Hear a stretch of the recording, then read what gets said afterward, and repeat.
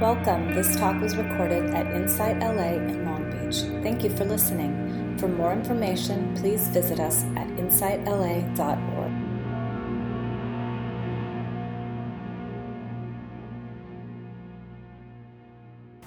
This is Ava Stanton, the only person who hasn't met me yet. So I was saying, so I've been a Zen student, which is a little bit of a different tradition, and came to join the Insight LA teachers community because the woman who founded Insight LA and I were young Zen students together so long ago, really in the early and mid 70s. So when I realized Trudy had a meditation center, I asked her if I could start a Zen group. She said yes.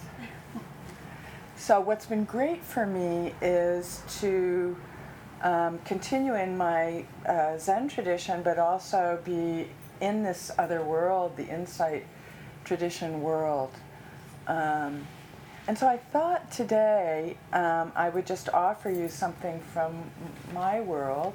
Anybody here practice Zen before? Okay. Yeah. So I thought the thing that I might talk a little bit about today is, so Zen is a Protestant tradition in Buddhism. It developed in China when Buddhism went from India to China. And the protest was part of what was going on with Buddhism at the time was it had become kind of academic and didactic and not every aspect of it. But the Zen tradition is very much about just sitting. It's about focusing not on scripture or explanation, but really about cultivating the mind before thinking. So the path in Zen, in some ways, is that we are asked to walk the same walk that the Buddha walked. That there's nothing that we don't know that the Buddha also didn't know. So we're equal. And basically in Zen, the sense is that it's each of our responsibilities to embody that search and that practice the way the Buddha did. And then what we're going to discover from our diligent practice is much of what the Buddha taught. That was what he said. He said, we all can practice this path. So in Zen, it's really about actually, yes, each of us sitting, and as we sit on the cushion, we start on the royal road that the Buddha walked. Right? Each of us becomes the Buddha. Right? So it's very much an emphasis then on this very simple, radical act of sitting. There is a particular teaching, though, that I want to share, a sort of a teaching technique that I thought might be fun to talk with you about, and it's called koan practice. And right now I can't remember what koan means. I think it means a seal. I think it means a seal. But, so I am going to read you a koan.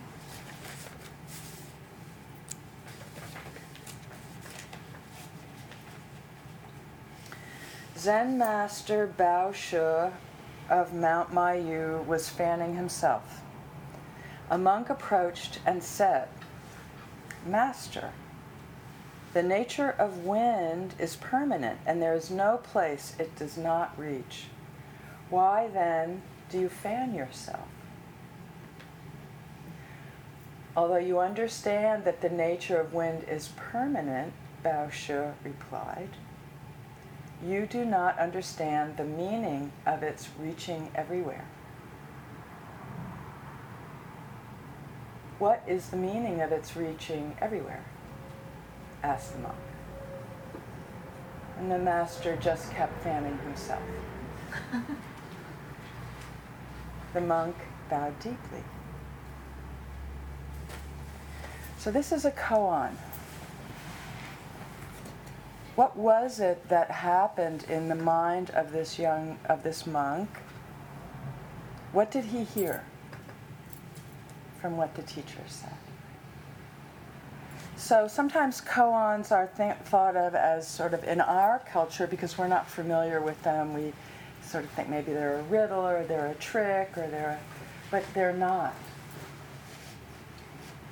They're very direct. It's absolute, direct, simple communication.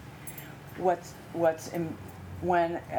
you hear a story, a koan, generally there's a questioner, and the questioner asks something from his or her understanding, and the teacher answers from his or her practice. So that's the nature of a koan. So what we tend to do when we're so the nature of practicing sitting, being mindful, is we are wired to think. So we tend to actually go up into thought, right? And then we end up in that circular loop. When we're practicing mindfulness, we're dropping down into this moment.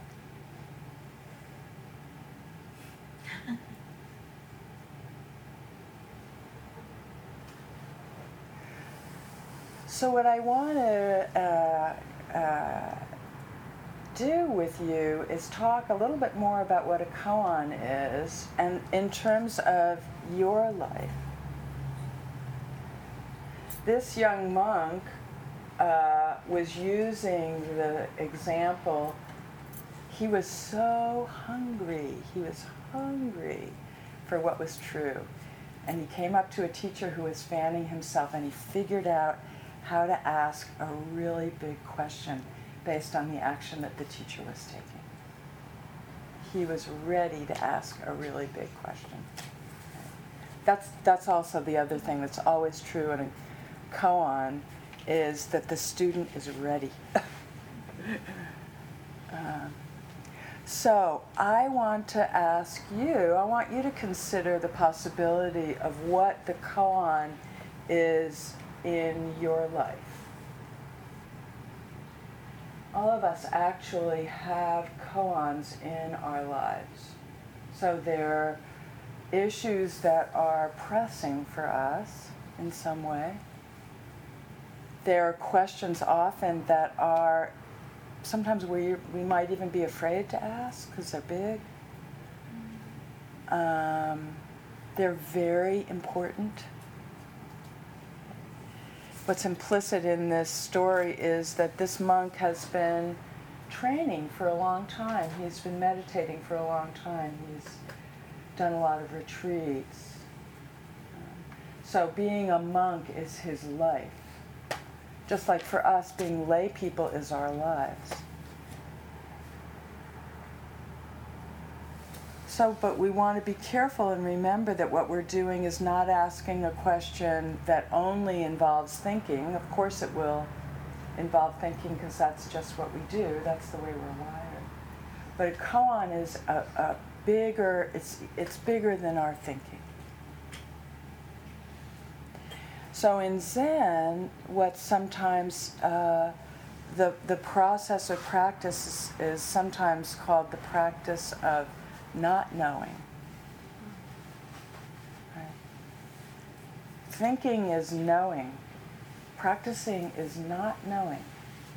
How can we not know? Right? So when we have a big question, we can practice with it in all the ways that we can know about the question, but we can also practice with not knowing. So an example that my first teacher, Trudy's and my first teacher, used to give was, he said, imagine a mother who is, living her life. Her child is at war somewhere. So she is washing the dishes, taking care of everything in her life in the way that we all do. In the back of her mind is her koan. How is my child?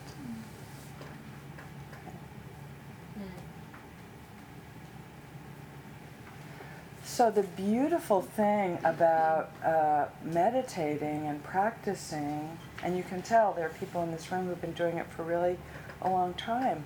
Why?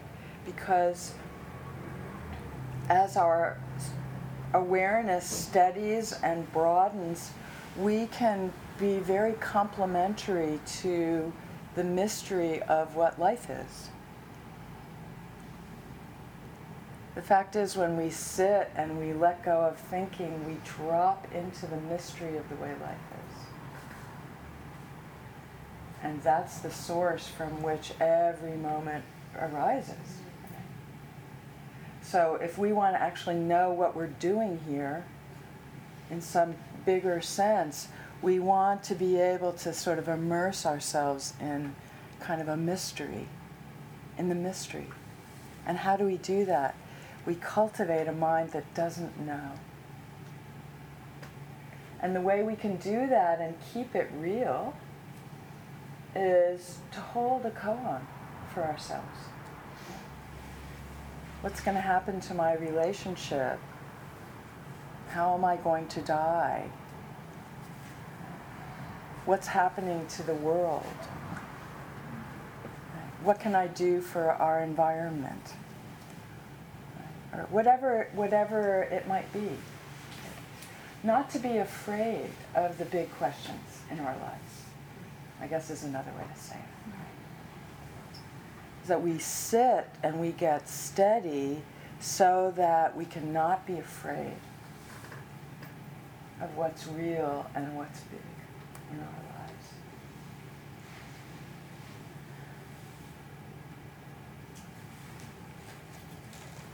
Everybody have a sense about what I'm talking about?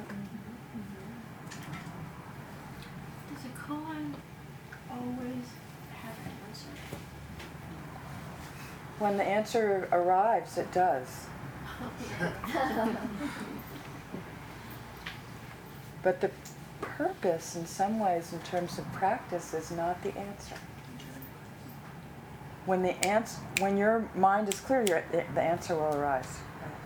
But that's not the whole intention of the koan, to achieve the answer. In the traditional way in which we think of questions as being, having a match, which is a piece of data, right? It's more that as we keep a mind that doesn't know, we can constantly be surprised. We can constantly be learning something new. And so that's really what we're practicing, right? How can we be alive, not just this moment, the next moment, right?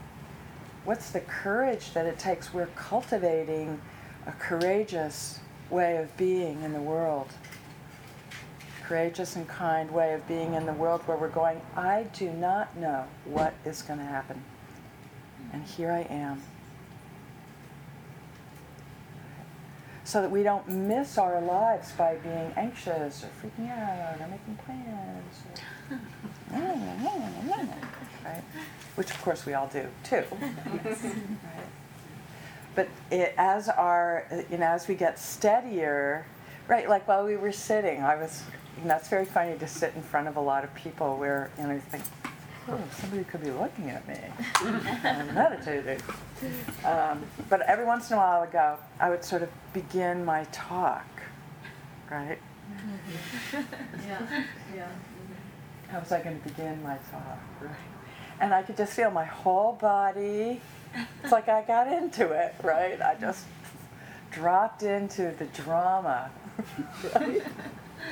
Of beginning the talk, and I went, oh, okay, there I am, beginning my talk. And then I, so that's what we do. That's correct. I wasn't stating wrong, right?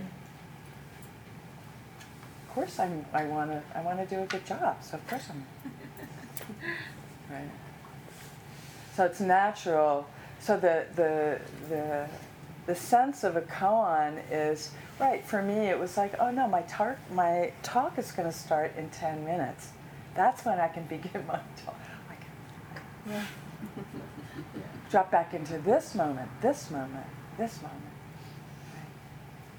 where I don't know what's happening, actually.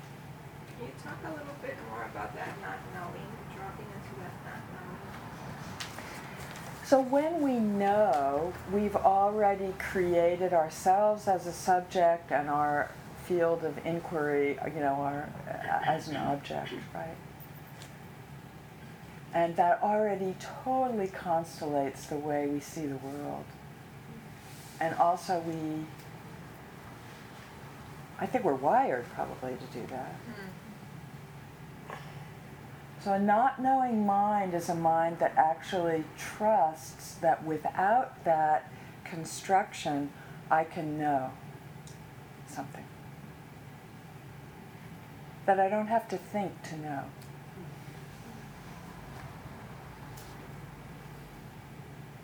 And what happens is when we're sitting in a place before thinking, then what you watch thinking arise, oh, whoa, there I am.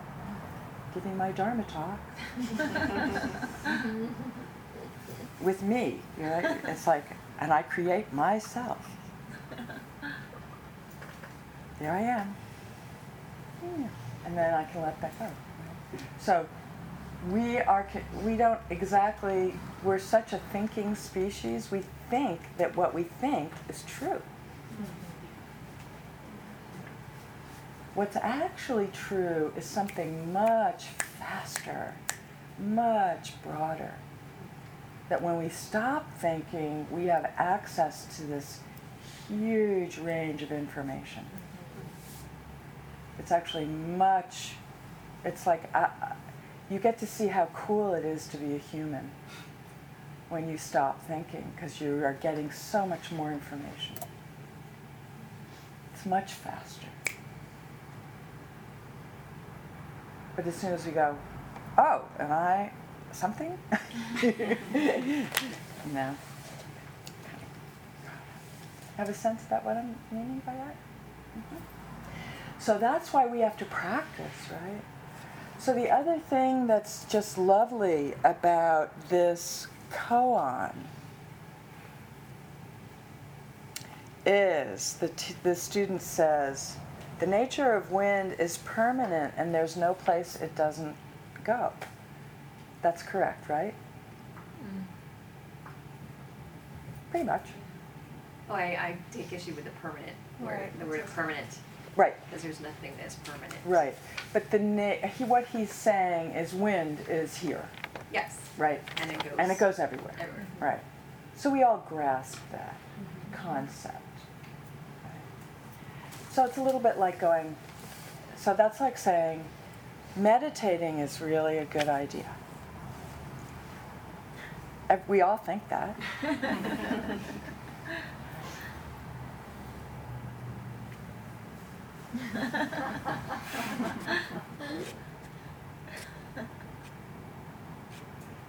That what we're actually doing, what we're trying to do together is keep practicing. Not to stop with an idea. So when the teacher is answering the question, what is the meaning of it reaching everywhere? What's behind the concept?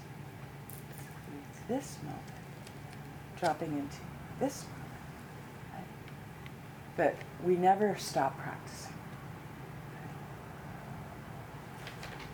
But it doesn't matter whether we think that the wind is everywhere or not.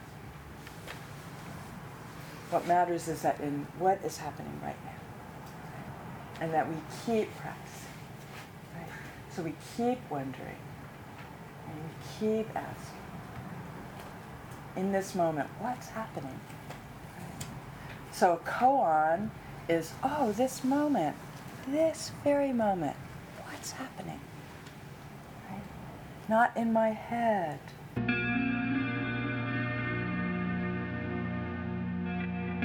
You have just listened to a recording from Insight LA in Long Beach. For more information, please visit us at insightla.org.